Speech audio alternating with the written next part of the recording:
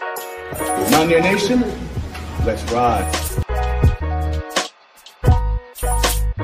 But Don Nealon's Mountaineers enjoy walking in where angels fear to tread.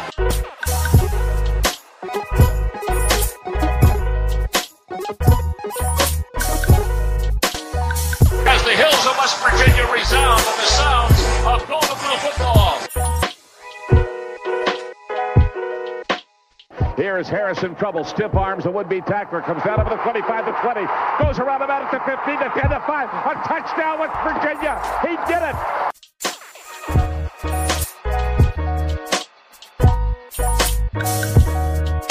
Takes the Slater one-on-one with the defender. Look at that one. West Virginia football. You know what that's about. They don't know what it's about. West Virginia football. Put on our table. They can shoot up on fire. We're here in helmet. Let them know. Leave no doubt tonight. Leave no doubt tonight. No doubt. They shouldn't have played the old Golden Blue. It is a great night to be a Mountaineer wherever you may be.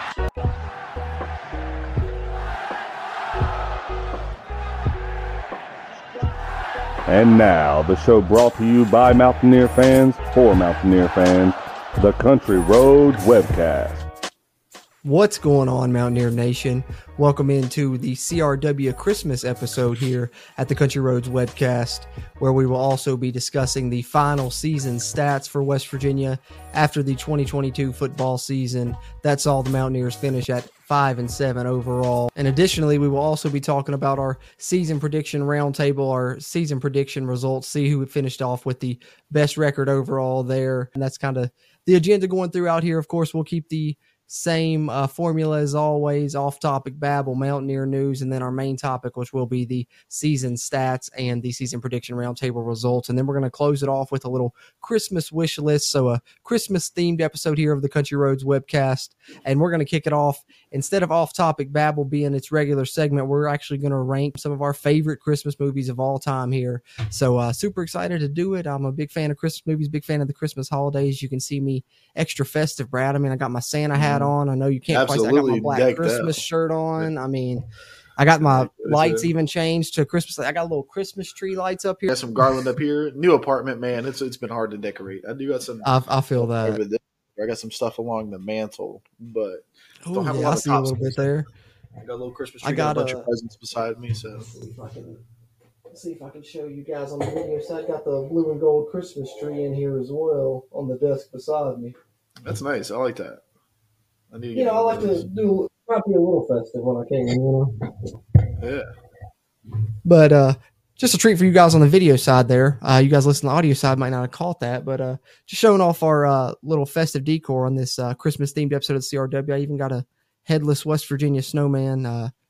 He's about a decade old. He lost his head a couple years ago, but I still keep him around, pulling him out on the holidays. That being said, Brad, let's kick it off with the Christmas movie ranking.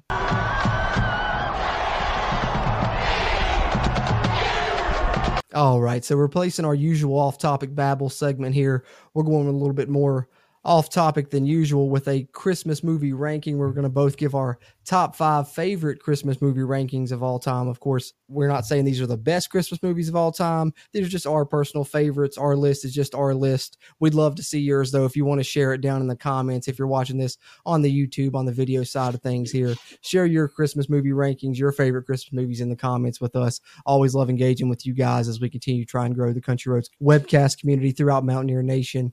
Having said that, Brad, let's hear it. Let's let you kick it off with your top 5 Christmas movies, and then I'll come in with mine to follow you up. Gotcha. So I'm going to start from the bottom. I'm going to go to the top. So coming in at number 5, I went with an old classic here. I got some claymation, and I'm going with Santa Claus is Coming to Town. You ever seen it? I've never seen that one. Gotcha. Yeah, it's an old claymation one. It's like 57 minutes long. It's just iconic to my childhood.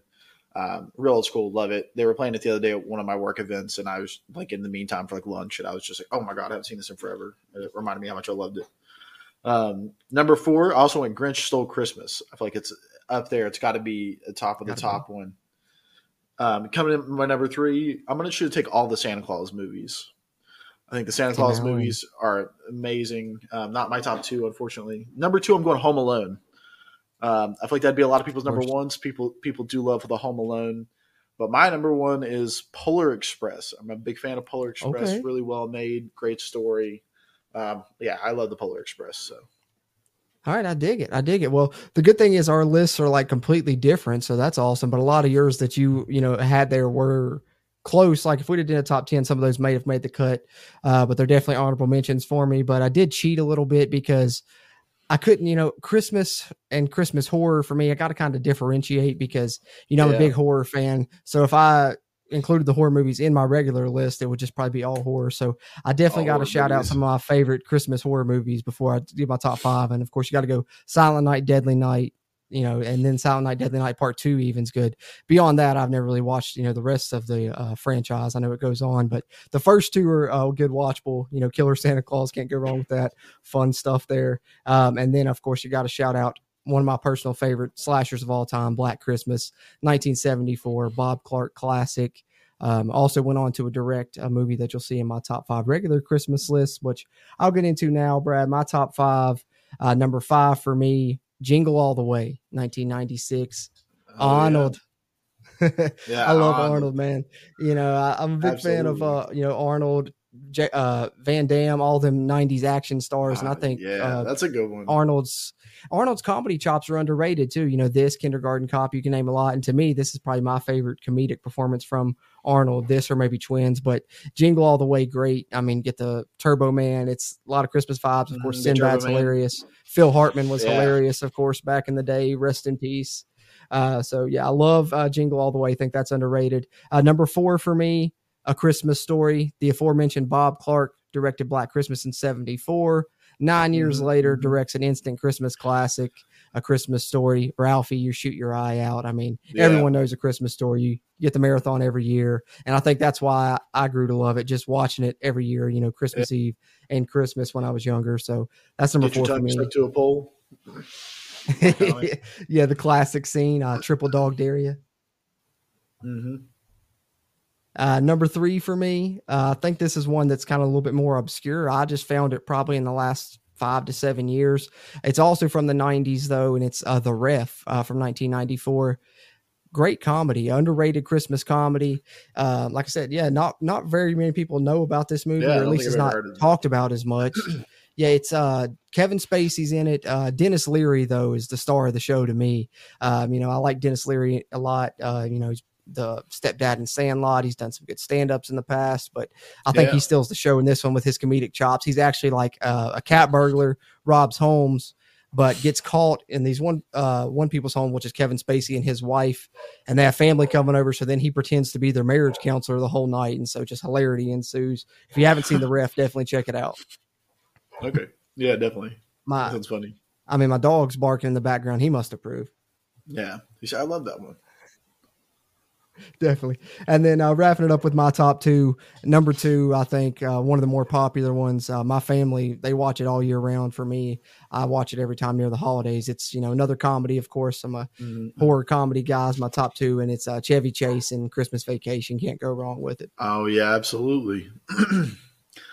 And then number 1 for me, super old one, throwing it way back for this one, 1946, but the classic It's a Wonderful Life.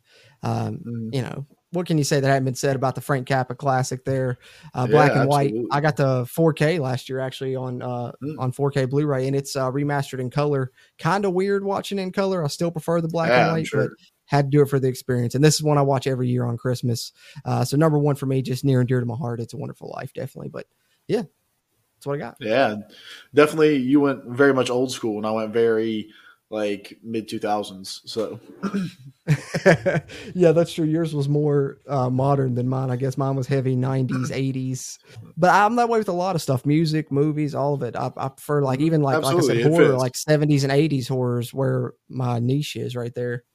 Yeah, it fits. It definitely fits. Any thoughts, Brad? Any other Christmas movies you wanted to throw out? Honorable mentions? Maybe you just missed your cut. Anything like that? Nah, I feel like that pretty well covers it. I think that was a good spread. I'm sure we'll please a lot of people with a lot of those answers. So But I will throw in one more final thought, since I do always talk about things I've watched in off-topic babble. I did go check out the Violent Night movie with David Harbour from Stranger Things as Santa Claus, and that was pretty sweet. It was kind of like Die Hard and Home Alone had a baby, would be the way I would describe it. So I'd recommend checking it out.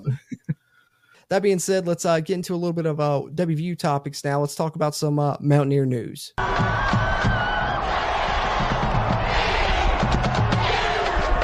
All right, so Mountaineer news now with the offseason running. Of course, one of the main topics is transfer portal. Can't have an episode here updating Mountaineer news without talking about that throughout the offseason. And for you guys watching on the video side, I've got my screen shared with you guys. And if you've been following our YouTube channel throughout the offseason, you've seen me update this continually with the transfers out for West Virginia as well as transfer targets. I'll scroll down here to the transfer targets while I talk for you guys on the video side to check it out. And that will hopefully help encourage you guys on the audio side to maybe hop over to the CRW YouTube channel if you haven't there at the Country Roads Webcast, and give us a subscription there. Helps us, helps you, helps get more of this Mountaineer sports content out to Mountaineer Nation. And if you're in here on that video side, drop us a thumbs up, give us a like on this video if you would. Really helps its performance and will help future videos performances as well. But if you are on the audio side, we appreciate you guys for tuning in there as well. You can find us on Apple Podcasts, Spotify, Google Podcasts, you name it. You can find us there. Just search Country Roads Webcast. But if you're on Apple Podcasts, do us a favor, leave us a rating there. And any other podcast platform you listen on, you can always help us out by sharing it around. So if you're on the video side, you're seeing some of the players West Virginia has offered in the transfer portal there. But let me get up here to the transfers out for West Virginia. I will read off this list for you guys that are tuned in on the audio side as far as Mountaineer news is concerned. The players that have transferred out from West Virginia this offseason so far, defensive back Naeem Muhammad, Mumu Ben Wahad, Charles Woods out of the defensive back room. Then you get two tight ends in Corbin Page and Mike O'Laughlin leaving the program. Wide receiver Reese Smith transfers out. Quarterbacks Goose Crowder and JT Daniels both out. Defensive lineman Taj Austin out. Safety Tyron Woodby out, Offensive lineman Jordan White. Wide receiver Caden Prather. And then the three most recent ones, two coming from the defensive line, Tor Simmons, Jordan Jefferson, and Chris Mayo on the offensive line.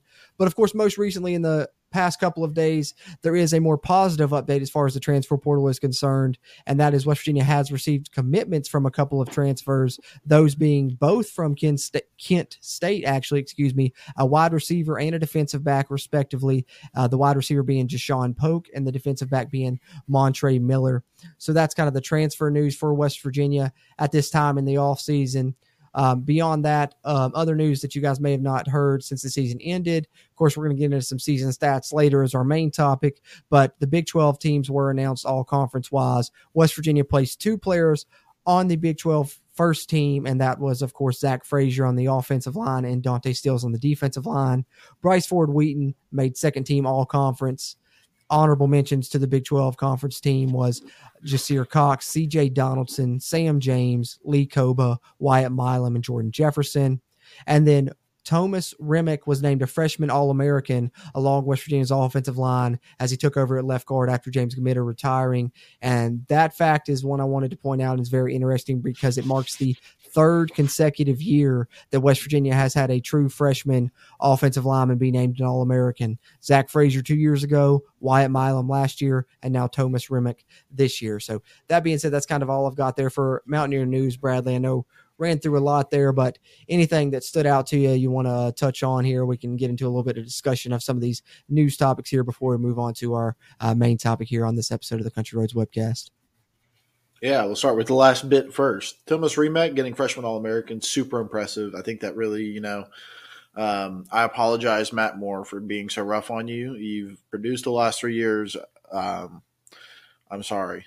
We're going to have a whole entire left side of the offense, starting with the center that's going to be former freshman All-Americans. For successful next year, it's going to be because of the front line and our running backs. So I'm sorry, Matt Moore, for harshing your mellow, man. My bad.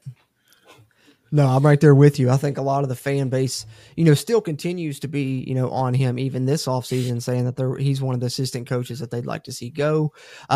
where I do think that we will see other assistant coaches leave. And I guess that's one thing I should have talked about in Mountaineer News as well. I'm sure everyone probably knows it by now, but Graham Harrell, of course, leaving West Virginia to go be the offensive coordinator at Purdue, one of the most interesting developments of the offseason as far as the coaching situation is concerned. But I do think other West Virginia assistant coaches will leave as well. I'd say 1 to 2 more you may see move on and West Virginia have to replace. I'm not going to speculate on who that may be. Don't know if Matt Moore will be one of those, but I think, like you said, a lot of the fan base continues to be on him. And I think that that's kind of a misnomer because, like you said, 3 years in a row, freshman All-American. I think the offensive line was young. He was left with absolutely nothing when he came in.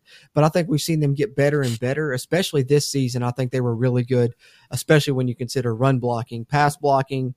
You can still judge the pass protection a little bit, I think, maybe. But run blocking, I thought they were really stellar for the majority of this season. So shout out to Matt Moore for that. I think it's a great thing to point out. Yeah, absolutely. And I think people can lay off a little bit. There's other places that your anger is more well pointed right now than at Matt Moore. Yeah, absolutely. Absolutely. And speaking of that anger, I know a lot of people think that the sky is falling right now because of everything going on, whether it be Neil Brown returning, a lot of reports surrounding the program and questionable things within the university's administration even. And then, of course, the transfer portal right now. West Virginia's lost now 14 scholarship players this offseason, have only brought 2 in. So I guess I ultimately just kind of want to ask, what's your thoughts on the state of the program in general this offseason, and I guess what West Virginia is doing or not doing in the transfer portal as of this recording anyway? Yeah, so I'm going to preface this with I'm going to support our team no matter what happens, and I'm going to stand there because I'm a fan of West Virginia University football, and I'm going to support it. But, and I say everything before but is nonsense, but I don't like where things are at right now. I think that everything's been super sloppy. I feel like our team feels unprepared. Kind of touching back to the portal, I told you I was okay with kind of not getting a lot out of the portal. I really think that the young players that we've seen play have really been outstanding, and I'd rather just trust a player that that I've seen kind of develop in our program rather than bringing somebody in. But the lack of interest from anybody is really scary. The fact that we picked up a couple kids from Kent State is nice, but that's not like an absolute answer, especially for like the defensive backside of the things. Like that whole entire defense is wide open right now. You've got, one returning defensive lineman, a couple guys that have played a little bit, like Michael Lockhart, played a little bit. That defense is wide open right now. And to tell me that you can't get any talent in there, you can look at Montre Miller, sorry. Yeah, so like you get one DB, but if we're actually like a place kids want to be, then like we should be able to pull somebody here. And the fact that we're not getting a lot of love really shows out, because I think that Neil Brown's been able to get those guys in the past. I think that he's been able to reach out. He missed last year, but, he was talking to kids, and I guess we see him talking to kids this year, but it just doesn't seem to be hitting in the same manner. And so I think that going into next year, man, we're going to be real scrap and bone. I mean, it's going to be – I feel like we're trimming the fat off our program, and now we're just getting to the meat of our program. And it's like, what we're going to have left, I don't know. It's going to be like a 1 deep, but if you get the right 1 deep, that's all that matters. So not feeling great at the moment. Me neither. I share a lot of the sentiments that you do, but the one thing that I can say is, like you said, West Virginia's losing a lot. I mean, just looking at the 2 rooms specifically that really stand out to me is the wide receiver room and the defensive back room, specifically cornerbacks. West Virginia losing your top 4 receivers, Reese Smith to the transfer portal, Caden Prather to the transfer portal, Bryce Ford Wheaton and Sam James moving on, graduating. And then out of the defensive back room, you're essentially losing almost every corner you had that played significant snaps.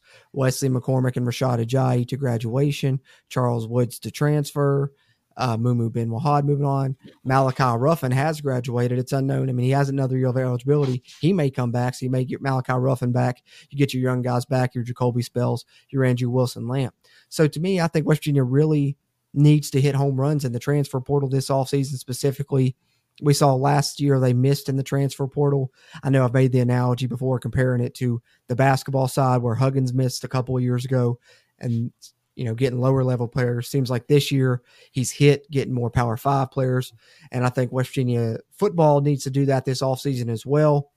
I think at the time of this recording, though, I'm a little bit concerned about if they're going to be able to do that. Like I said, we're recording this a couple days ahead of National Signing Day. Who knows what's going to come out there? West Virginia may haul in some good we know they're going to have a pretty good class, but they may even sign some transfers that day too as well. Who knows? But at this time right now, judging on the information that I have, West Virginia has 2 transfers coming in, both from Kent State. Nothing against Kent State, but that's very similar to what we've seen West Virginia do in recent years, and not really have great success with that. And I think you're losing, a lot of production at receiver. You're losing a lot of production at corner. Granted, corner was not that great this season, so that's a wash either way, I think. But with what you're losing, with what you're replacing it with so far, does not look that great. And West Virginia, as you've seen with the list I showed earlier for you guys on the video side, West Virginia has sent out a lot of offers to Power 5 players in the transfer portal at both of those positions. But also seen today, I seen West Virginia offered a scholarship to a junior college wide receiver today. And so to me, we wouldn't be sending an offer to one of those junior college wide receivers if a vast majority or, even a slim margin of these Power 5 players we've offered in the portal had interest in coming here. Because what I've seen is a lot of the players that we've offered have made top 3 lists without West Virginia in it or have committed other places. And we have a commitment from a player from Kent State, and we have sent an offer out to another JUCO player. So I got to agree with you right now. I mean, the state of things just does not seem good. It could just be the mix of things, how they're happening all at once. But just right now, I don't like where things are at. I'm hoping that signing day really turns me around. We'll be recapping that here. We'll have it upload on the podcast. We'll probably do it live for you guys that watch this on YouTube. But hopefully that's a brighter thing that can really, get me feeling a little bit better. Because right now, just being honest, Brad, I'm a little worried. Yeah, and I think it comes back to the point that it feels like a decision should have been made sooner. If you're going to stick with firing Shane Lyons, you should have fired him months ago. If you're going to fire Neil Brown, you should have fired him months ago. Now it's like you put everybody in a bad position, and it's like that the people responsible for that, to me, has felt like they've just done this. Like I'm not touching this. I'm not taking responsibility for this, and it's not promising to see. And so, the board of directors or the president key, whoever it is, it feels like a decision should have been made sooner, and it feels like we really just fumbled the ball. And so I think that's where our lack of confidence comes in. Is just, we're not seeing progress at any level right now, to be honest, and the fact that they've been so tight-lipped about this, you have not heard much in the last couple of days, which has been honestly deafening since the season we've had. You've not had, it has been, this long that you haven't heard anything, and it's just absolutely deafening. And I think that it speaks volumes on what's going on here. And so it's I want to hope and I want to support Neil Brown because, maybe he's just really at the bottom of this shit pile we've got going on, but no other way to put it. Yeah. And I think, to kind of bring back to the recruiting point, I thought that, I wanted to just go out and find one stud wide receiver. And I think that we have not succeeded in that whatsoever. I just wanted to see one guy, one great guy that was going to be a little bit older, take some of the pressure off of our young guys. And, we can't go out and do that. No, not good. So. Well, and I think this is going to be a telltale season. We know that this is the make or break year for Neil Brown. Well, we know he's got a short year. leash to potentially. This year has to. Yeah, well, we would assume that he has a short leash. Yeah, even to the point where he may be fired mid-season if we start similar to the way we have the past couple of seasons, I feel like. But in terms with that, I think this is telltale not only for Neil Brown and his make or break year, but as far as the West Virginia program is concerned.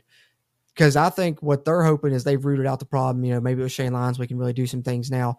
But, the way that we're seeing it as fans right now, just judging by what me and you were talking about and what you're seeing, just gauging the temperature of Mountaineer Nation in general, social media and, through what we do here as well, you can tell that everyone's kind of feeling a similar way for the vast majority.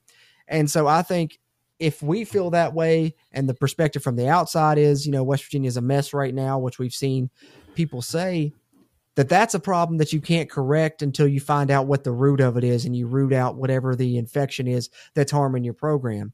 And that specifically doesn't have to be only limited to the football offices. You know what I'm saying? It doesn't have to be a football coach problem, an athletic director problem. It could be a university level problem that you may have to go way high up to root it out.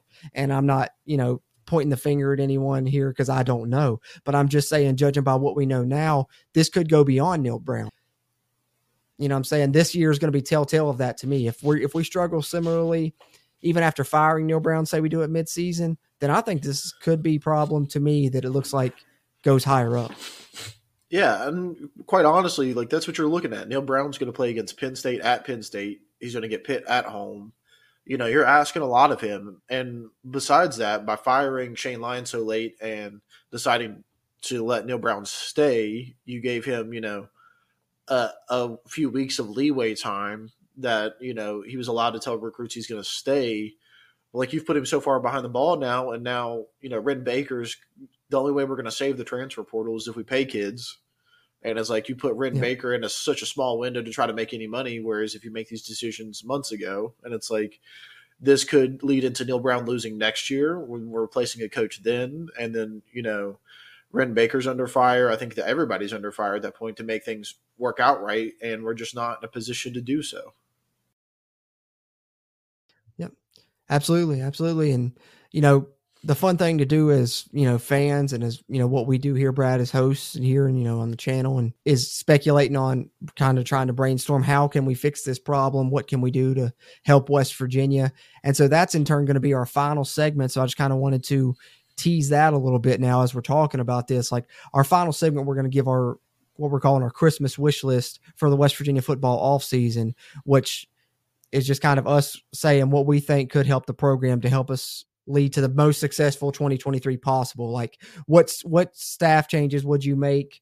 What, players would you want to see brought in? What position, just in general, what do you think could help West Virginia have a successful 2023 with Neil Brown as the head coach, with, the pieces they have? What would you add to that mix, or what would you change staff wise? Just kind of that type of thought process, just to kind of tease for you guys our final segment when we're going to do our WVU football Christmas wish list. But that being said, Brad, any final thoughts here on Mountaineer news before we talk about our season prediction roundtable results and the final season stats for the Mountaineers in 2022?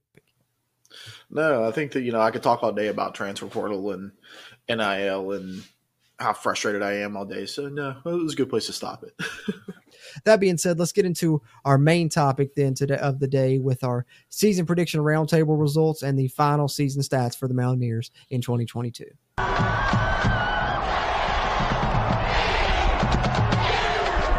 All right, so before we get into the season stats for the Mountaineers in 2022, let's take a look at how we did here as hosts with our season predictions here. Always, of course, this was our 5th annual season prediction roundtable. This year, I think all of us picked 8-4 besides Steven, who picked 9-3.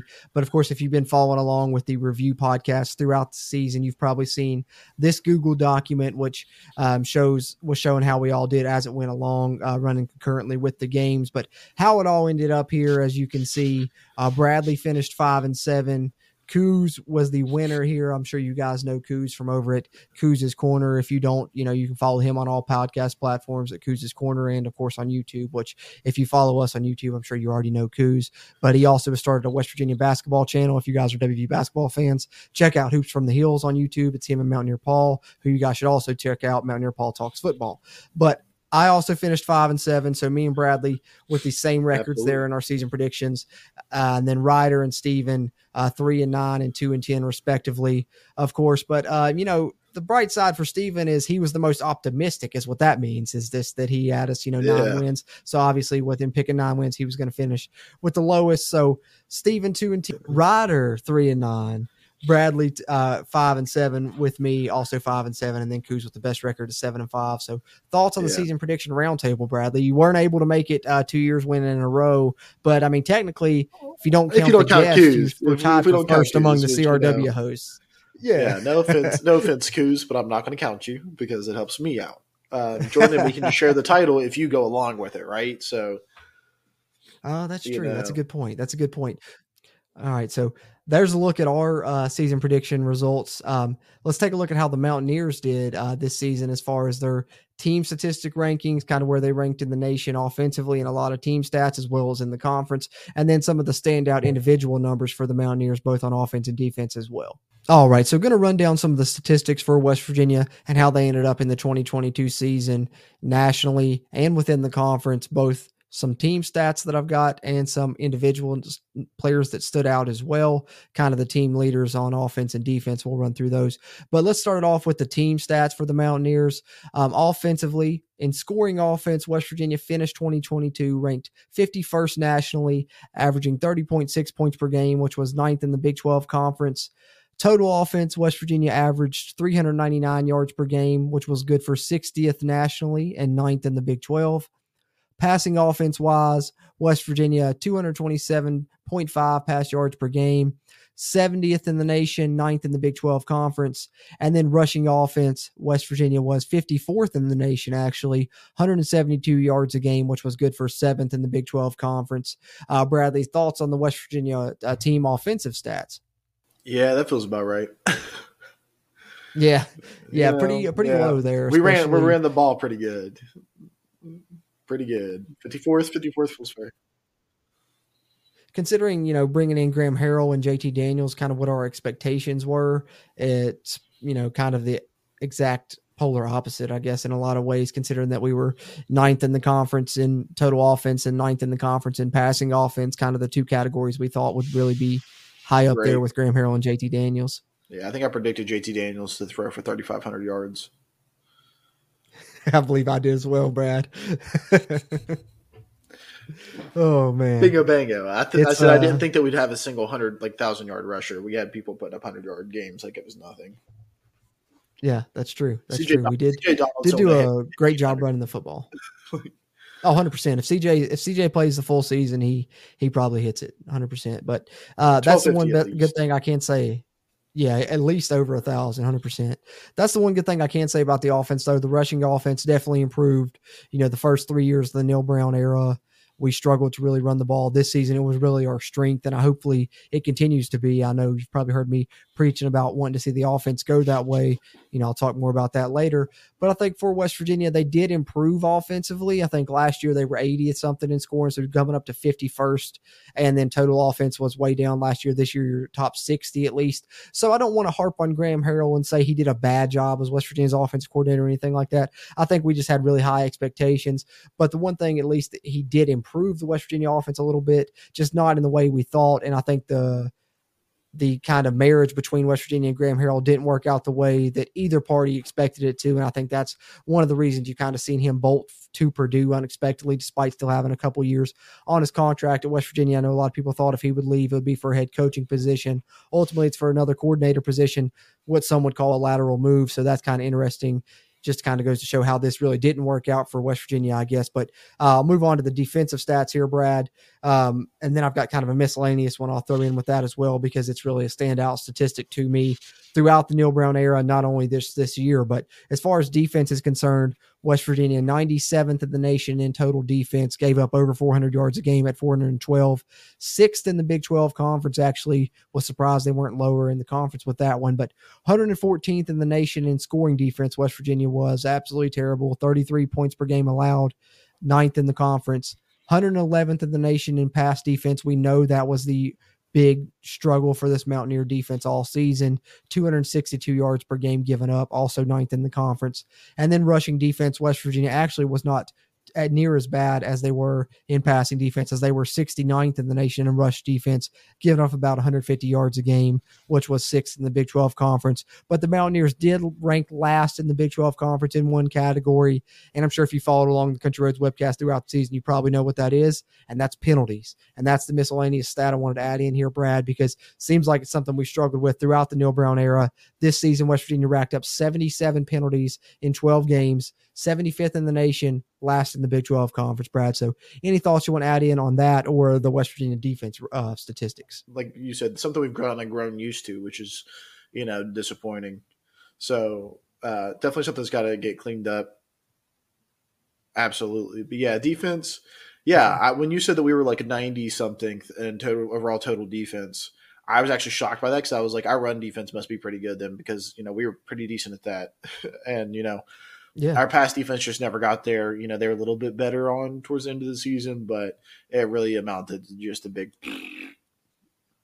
Yeah, it was terrible, and it just continued to get worse because not only was it bad initially, then injuries added up, and you had to move pieces around and work guys in there. But yeah, West Virginia 97th in the nation in total defense, and the only thing that kept them out of being ranked in the hundreds was the rush defense. Like you said, Brad, West Virginia 69th in rush defense to bring that average up because 114th in scoring defense, 111th in the nation in pass defense tells you all you need to know about the Mountaineer defense this season, in my opinion. Yeah, they've been better off the field. All right, so those are the team numbers for the Mountaineers statistically to end the 2022 season. Like we said, not the best year overall that we all expected. I think you had some standout moments, but when you look at the statistics overall, it kind of tells the tale for the Mountaineers, ranking near the bottom in a lot of those, both offensively and defensively, of course, led to the Mountaineers being finishing in the rankings of the Big 12 near the bottom as well. But as far as team stats are concerned, West Virginia, like I said, did have some moments that really stood out. And I think a lot of that was due to some good performances by some individual players. So let's look at some of the standout team leaders for the Mountaineers on the season. Passing offensive wise, we know it was a disappointment. And I think the numbers tell the story there. The West Virginia leading passer on the year, of course, JT Daniels, only 2,100 yards, 2,107 to be exact, 13 touchdowns versus 9 interceptions, ranked 6th in the conference in passing yards. The Mountaineer run game we talked about really stood out all season long, and it was a plethora of guys that got it done. Like we said, CJ Donaldson, only 526 rush yards, 526 rush yards in only a limited time of action, I guess I should say. 11th in the conference, despite only playing about half a season. So the freshman phenom for West Virginia really was the story of the year, I think, in a lot of ways. But Tony Mathis, of course, can't fail to mention him either. Dealt with an injury the latter portion of the season of his own, as West Virginia's running backs did there. They lost all three of them at one point, which is why we saw Jalen Anderson be thrust into action, and he proved to be a bright spot as well. But Tony Mathis, 562 rush yards, 8th best in the Big 12 Conference. Justin Johnson, 430 rush yards, 18th in the Big 12 Conference. Garrett Green, 276 rush yards, 21st in the conference. So the Mountaineers with 4 players in the top 20 rushers in the Big 12 Conference there. So that's great to see. As far as Mountaineers receivers, the standouts, of course, all 3 moving on is the bad side, but Sam James led the team in receiving. Love to see that. Me being a big Sam James fan that you guys know that follow the show. Love to see him end his career on a high note. 5th highest receiving yards in the Big 12 this year with 745. Bryce Ford Wheaton, not far behind him, 675 receiving yards of his own. Caden Prather with 501 to rank 20th in the conference. Those are the standout players for the Mountaineer offense. Brad, what are kind of your thoughts there on the individual statistics for the Mountaineers on offense before I get it to the leaders there defensively? Yeah, I think that you were spot on with CJ Donaldson. I can't believe he was in the top 15, even though he missed half a season. That's crazy. And how dare JT Daniels come here and throw 13 touchdowns and 9 interceptions and leave? Well, that was bad, man. It was a struggle, though. Passing game was a struggle this season. Yeah, I mean, it was on everybody. It was people dropping balls. It was JT Daniels giving up halfway through the season. It was, somewhat shaky line play at times. Yeah, pass protection was. And then receiver-wise, like I said, love Sam James to death, love Bryce Ford Wheaton to death. Caden Prather moving on to the transfer portal as well. I think they're all talented players. But one of the statistics that stands out as well is West Virginia ranked near the bottom of the country in separation rate as well. The receivers really didn't get a lot of separation. They led the conference in contested catches, but that's, also goes hand in hand with that stat.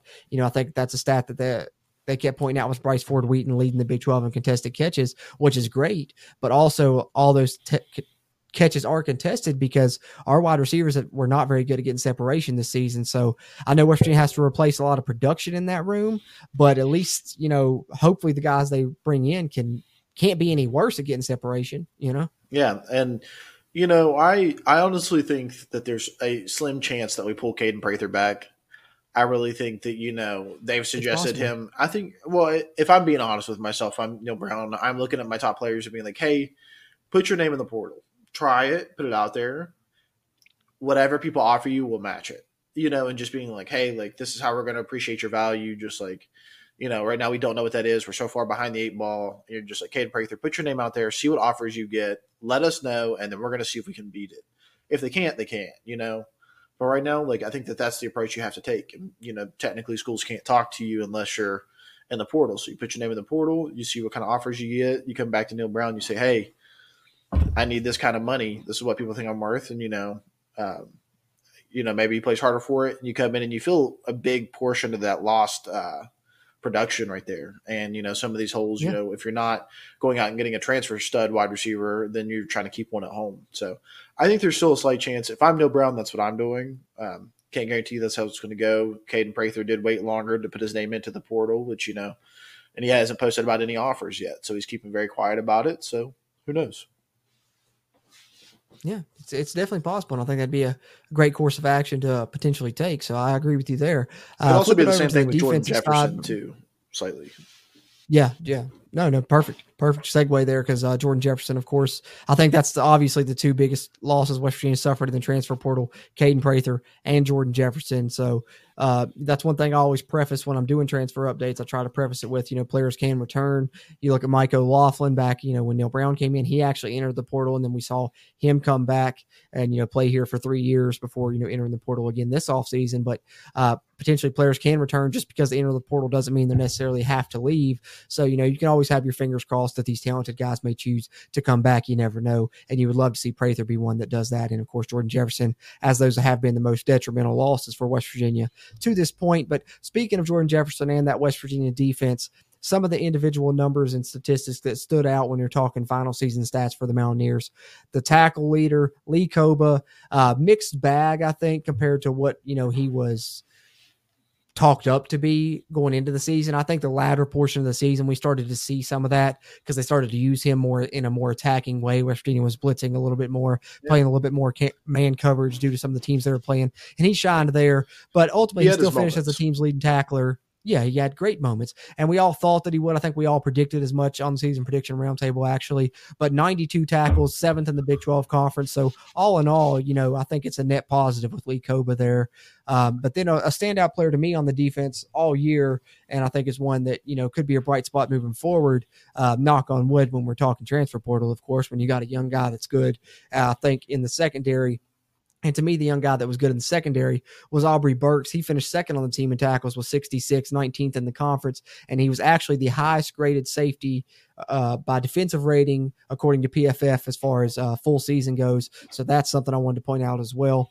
Tackles for loss for the Mountaineers, Jordan Jefferson was the leader with 9.5, 16th in the conference, but Dante Stills right there with 9 of his own, 19th in the conference. And Dante Stills added 4.5 sacks, which was 11th in the conference. And Sean Martin, had 4 sacks as well, which was 21st in the conference. And the Mountaineers leader in interceptions, I don't think anyone would have called this one going into the season, but the aforementioned earlier in the show, Malachi Ruffin, former walk-on, had to play some at corner this year, finished with 2 interceptions, led the Mountaineers in that category, also was 13th in the Big 12 there. So there's some of the standout defensive performers. Brad, what are your kind of thoughts there on any of those numbers? Yeah, they're a lot lower than what you would want them to be. And I think it's indicative of the season we had. Just, you don't want your, top tackler being your safety back there, and so, or not your top, your second best, Aubrey Burks. And I thought Aubrey Burks played well. I think that he was amazing. Right. I thought that he was one, like you said, shining spot on the defense. But, to hear that, you're also losing a lot of stats right there. I think about the only one you're keeping is Lee Pogba and, Aubrey Burks, hopefully, and Sean Martin, which I'm excited for Sean Martin going forward. Absolutely. I am too. Definitely. I think you got some young potential, at least, moving forward, that can return next season. Lee Koba, I think, is going to only get better. And then, like you said, Burks is young, and Sean Martin young and continuing to get better and better, finally earning a starting job this year. So I think you potentially have some pieces on the defense. You just kind of have to fill in and hope you win in the transfer portal, which we talked about earlier. But speaking of that transfer portal, that'll kind of transition us to our final segment here on our CRW Christmas episode / season stat recap for West Virginia football in 2022. And that is going to be our WVU football Christmas wish lists.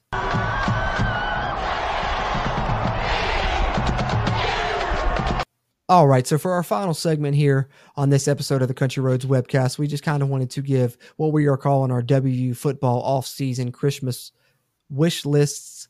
That's a tongue twister there. I say that 5 times fast, but what we're going to do here is kind of talk about what we want to see happen in an ideal situation that we feel like would lead the Mountaineers to the most success in 2023 or set them up to be successful in 2023.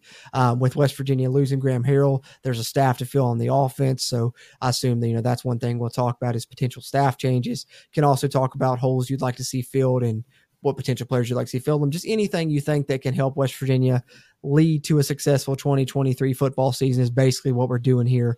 Our Christmas wish list, what we would ask Santa for, I guess you could say, to help the Mountaineer football in 2023, because we need some type of magic. So if we can get some Christmas magic in here to help us in 2023, I'm all for it, Brad. Yeah, absolutely. So do you just want to take turns? You tell me something from your wish list, I'll tell you something from mine. Yeah, that's fine because I really only have, a couple things. So if you want to go ahead and throw me one, then I'll throw you one and we'll go from there. Okay. It's still going to be my own personal wish list. We're not joining one here because I got my own little world that I'm building. So, right. I would wish for Chad Scott to be the offensive coordinator. I like that. I think that we need to really embrace the run. I think we've got 4 great running backs. You might keep 3 of them. You might be able to keep all 4 of them, maybe. And you just embrace the run game. You get your quarterback that can kind of show off on the run game. So, it's good under Garrett Green. So I think that, you let Chad Scott take over, even if Neil Brown's running the play calls. I still think that Chad Scott can be bumped up to kind of, have a little bit more decision-making in that. Yeah, I'm 100% with you there. And that goes right along with, my main one, which was for me, for my Christmas wish list, is I want to see West Virginia transition the offense in 2023 to more of a spread option type of attack. The way the analogy I've used is, of course, 2016 when Dana really molded the offense, brought in offensive line coach Ron Crook. They really got a lot of power run game going, had some option off of that, quarterback run game along with that, quarterback powers, quarterback counters, and then mix that. Of course, you still can keep your air raid principles with your route trees, route combinations, and things like that.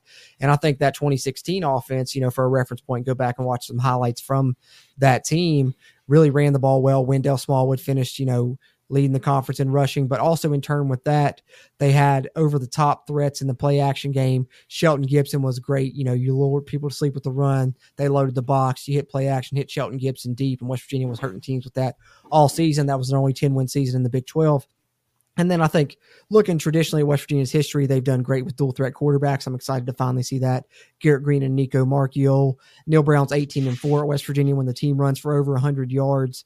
The offensive line run blocks better than it pass blocks. There's just so many factors that go into this making sense for West Virginia to have more of a run-heavy, different type of style offense that we've seen in recent years. And it's one of the reasons I'm not too upset about the Graham Harrell move, because to me, that's my number one Christmas wish, is to see the offense transition that way. I think it's the best thing for success for West Virginia. So you saying Chad Scott moving to offensive coordinator kind of goes along with that for me, because to me, it's not even specifically who we hire as the offensive coordinator. I don't care if we promote within. I love Chad Scott, so I would love that move. And even if we do that move and Neil Brown calls the plays, I just want the offense to look, the way that I think you have the pieces for it to look and the way that you could be most successful with. And that's with throwing in some read option, triple option, power run game, quarterback run game, and mixing that with some play action and different things, and kind of leaning into a run heavy offense in 2023. Yeah. Well, it also covers up some of your weak spots of not having good wide receivers.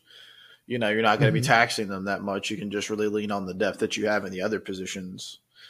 Yeah, it would solve, and it could honestly be the reasoning behind Graham Harrell leaving. It could just be looking at it and be like, hey, we just don't have it. we just don't.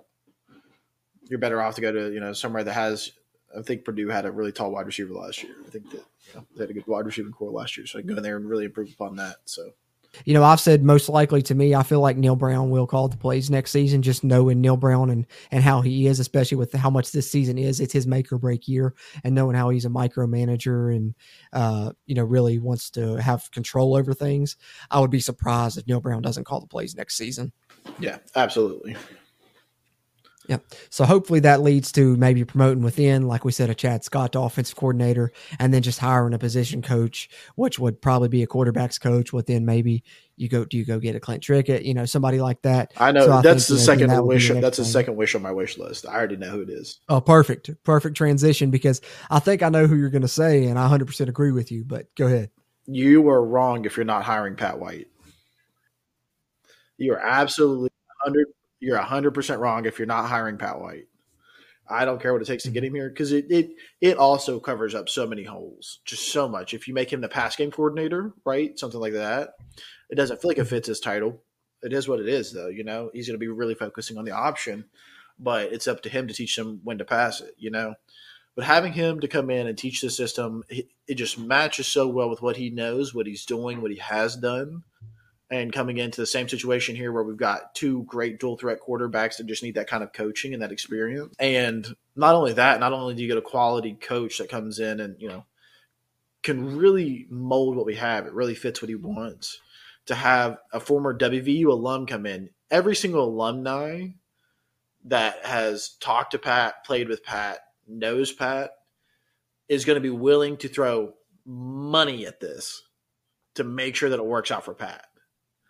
You want to get people excited. You want to get donors' money in. You hire Pat White, and you'd be like, you guys just really going to leave Pat White out on a boat? He's trying to train these young quarterbacks. You're just going to leave Pat White and Nico Marchiol out on a boat with no money? Man, how sad is that? And they're just going to throw money at it. It's just going to happen. Like you can't convince me otherwise. You want to get more. They preach, more alum involvement. Hire Pat White. It'll change almost instantly, overnight. I love that because I think that's perfect because people have been wanting to see Pat White on staff, and I think that when the offensive coordinator job potentially now open, people are saying that he should be in that role, and I just don't think he's quite ready for that yet, especially not at the Power 5 level when he hasn't really had too much experience as a coordinator yet. But I think ideally he could be a quarterback coach, a position coach for you instantly. So I think if you promote Chad Scott and need to hire a quarterbacks coach, Pat White should 100% be your first call. Couldn't agree with you more there. Great item there on your wish list. For me, I really only have one other thing. And what it was for me was, I think I've talked before about how I love in-state players. Feel like they, really seem to want, I don't know if want it more is the right word or right terminology, but they just have that fight to them, that grit to them that you want, that you're trying to build here. If you're trying to build that blue collar mentality, which it seems like we've been trying to do with how we've been building up the team through the trenches offensively and defensively. And I hope that, with leaning more into the run goes into that. But I think I bring that up to say defensively, there's a couple of state natives I would love to have in a position you really need, and that's cornerback, because I think my other wish list item, my first one was offensively, my second one was defensively. I just kind of did one of each. And defensively, I think you need to go get some great corners out of the transfer portal that you can plug in, that can play right away. And what better than to go get two in-state guys? So for me, I'd love to see West Virginia add J.J. Roberts from Wake Forest, who's in the transfer portal, a cornerback. And then I would love to see us add Isaiah Johnson from Arizona State, transfer that's in the transfer portal as well, another cornerback. Isaiah Johnson, originally from Bluefield, went to a California prep school in California, then went to Arizona State, now is a redshirt freshman in the portal. West Virginia has offered him. Still no scholarship offer for J.J. Roberts as far as I know, but he has visited, so potentially, hopefully they're targeting him. So I think West Virginia need to add a couple of good cornerbacks. Why not make them a couple in-state players and really help out your defense in that way? Yeah, I think that's a stellar wish. I think that's beautiful. I remember Isaiah Johnson, at one point in time, he was in the top 5 cornerbacks in the country in his class. So Definitely got a good pedigree. Those have worked out for us. Went out west, played, got some prep school experience, went to, Power 5. Definitely a must reach out. I know that we've already offered him a scholarship, and I'm sure that he's going to think about it, being former teammates with Sean Martin. Right. So definitely something that we need to be out there for. And I didn't know about the gentleman you said, J.J. Roberts. Is that what you said? J.J. Roberts. Yeah. J.J. Roberts out of Wake Forest. Definitely. Yeah. I didn't know he existed, and I'm glad I know now. So definitely reach out for that. Yeah. Absolutely. But that's pretty much all I've got here for my WVU football offseason Christmas wish list. Brad, you got anything else? Yeah, I'm going to say it. I think I would wish for a new defensive coordinator. If I'm fixing all the other problems, I think we kind of got to fix that. in my heart, I love Coach Jackson. I think that he's been, he's kind of done the Chad Scott of the defense. He's definitely been improving the guys that he's had. He's produced top talent every single year. And so I would love to see Coach Jackson stay. I think that it's weird to fire your defensive coordinator to hire up from them. I feel like that's a little bit different scenario than what we have in the offense right now. So I don't see us promoting Coach Jackson, but I would hope that he would get to stick around. But I think that I don't know who's out there available right now, but I think you go after somebody with some significant Power 5 experience, kind of like what we wanted with an offensive coordinator, and, have a guy that kids are going to love. Like you need somebody like a Jamal Adai, quite frankly. And you got to go out and find somebody like that. And somebody that might even have, kids that are in the transfer portal at the school they're at right now. You bring them in, maybe they bring some kids with them and you're starting to fill up some more of those holes. I think that it's just like a move that needs to be made. I think that, this year's defense was so bad and you can't just chalk it up to players not getting better because that's not what happened, Yep. So I should have had Jamal Adai already, but that is what it is. Probably wouldn't be in the spot you are right now if you would have made a different choice a couple years ago, but Yeah. And now you should be forced to fire one of your friends because you got to be punished somehow, man. It's got to, it's not punishment. I'm sorry. It's not punishment. I love Jordan Leslie. He's a great coach, but it's just, we got to have somebody with some spark come in, man. Because right now that defensive side is just not a cohesive unit. Well, I think, I'm kind of 50-50 on it. I agree with people that want to see a change at defensive coordinator, but also I think, Jordan Leslie did a good job, his first, few years, but I think that since you lost Jamal Adai, the passing defense has been suspect ever since. And that was his job. Of course, he was on the back half doing the secondary. And like I said earlier, I was, kind of tongue in cheek there, but literally I think West Virginia should have went with Jamal Adai as their defensive coordinator when they chose between the two. That's my personal opinion, is what it is. But I think whether you agree that Jordan Leslie should go or not, I think if you're looking at this from, taking gold and blue glasses off, West Virginia, we talked about a little bit earlier, it's in a bad kind of state right now. Season ticket sales are probably a concern. Individual game sales, financial support in general.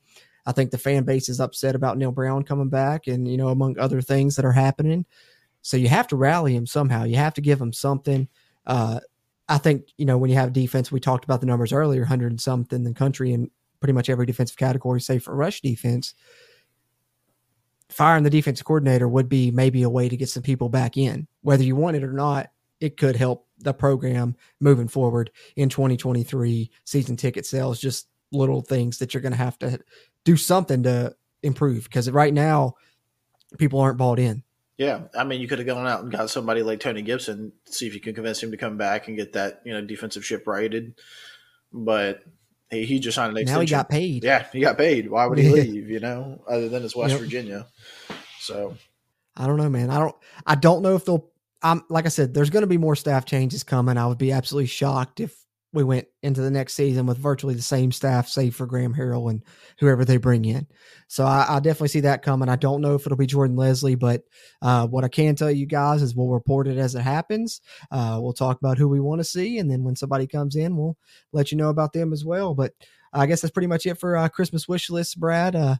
Any final thoughts, any plugs you got? I know you got your Twitter handle up there on the screen for those watching on the video side, but you want to plug that for those on the audio side, and anything else you got, go ahead, throw it in. Gotcha. Yeah, if you guys ever like WVU recruiting, I try to keep up with that. It's been kind of off the last few months because I've been in the process of moving, new jobs and such. But I'm definitely hoping that after the new year, getting into spring ball and stuff like that, I'll be able to keep up with it better again. So that being said, if you want to follow my football recruiting Twitter, it's at Big Bubba Brad CRW. That's again at Big Bubba Brad CRW. And yeah, I'm definitely active on there, pretty active every day. Like I said, especially with recruiting. But if you ever want to talk with me on there, I'm always tweeting it up. Absolutely. And you can follow the podcast itself on Twitter at WVU Country Roads. Interact with us there as well and get, announcements that way. And of course, Facebook as well, Country Roads Webcast. if you're on the YouTube side, appreciate you tuning in there to the video version, which of course you can find on our YouTube page. If you're catching this out on the audio side, hop over to the YouTube channel. Even if you don't want to watch the video version of the long form podcast, there's all kinds of updates going on, and they're going to continue throughout the off season here. Football wise, transfer portal news, coaching staff news. As that happens, that'll be coming up on our YouTube channel. And then of course, basketball season now in full gear for West Virginia basketball as well. We've got the CRW Hoops podcast going on, which of course on the audio side will show up here in the Country Roads webcast main feed. And then, of course, basketball post-game reactions are live streamed on our YouTube, Facebook, and Twitch if you want to check those out as well. Just search for Country Roads Webcast. So plenty of content coming moving forward from us here at the Country Roads Webcast, definitely. As far as football podcasts are concerned, as news piles up throughout the offseason, we'll release more of those. The next one you can look forward to, though, as far as football long-form podcasts are concerned, is our signing day recap. Like I said, we'll probably live stream that here on the 21st once most of the letters of intent come in on our YouTube channel, and I'll take the audio and upload it here on the podcast for you guys to listen on any podcast platform you like. Other than that, if you're on the YouTube side, drop a thumbs up, give us a like before you head out. If you're watching this video, we really appreciate it. It really does help us here with the YouTube algorithm and things as we continue to try and grow the channel. And one of the best ways to help us grow it, of course, is getting that subscriber count up. So if you haven't already, hit the subscribe button. Helps us, helps you, helps get more of this Mountaineer sports content out to Mountaineer Nation. But if you're tuning in on the audio side, Apple Podcasts, Google Podcasts, Spotify, anywhere you find us, we appreciate you tuning in. Share us around. But if you're on Apple Podcasts specifically, leave us a rating. That really helps. That being said, I guess that's all I got, Brad. Any final thoughts? No, brother, that's all for me. All right. Do want to say Merry Christmas, Mountaineer Nation. I know this episode's releasing a few days before the holiday, so hope you and your families have a happy holiday, whether you celebrate Christmas, Kwanzaa, Hanukkah, or no holiday at all. We just hope you have a great season here to close out the year and move into a new year in 2023. But this is the CRW Christmas-themed episode, so hope you guys enjoyed it here and enjoyed getting to hear some of the final stats for the Mountaineers in 2022. So Merry Christmas, Mountaineer Nation. For Bradley, as always, I'm Jordan Cruz. And until next time, let's go, Mountaineers.